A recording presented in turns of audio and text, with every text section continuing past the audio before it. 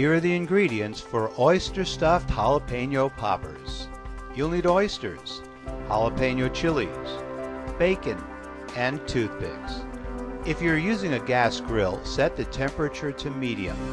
If you're using a charcoal barbecue, get the coals to the point that white ash is showing and the coals are glowing.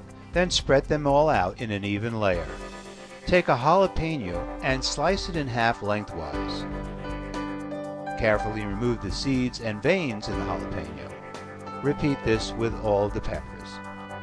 Make sure to wash your hands thoroughly after completing this step. Take an oyster and place it in a jalapeno half. Wrap it with a bacon slice and secure it with a toothpick. Do this with all the chilies. Then place the jalapeno poppers on the grill and close the lid.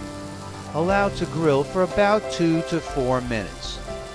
Turn them over, close the lid again, and grill for an additional 2 minutes or until the bacon is cooked. Once it's done, just remove and serve. The Oyster's stuffed jalapeno poppers, made simple, from simplefoodie.com.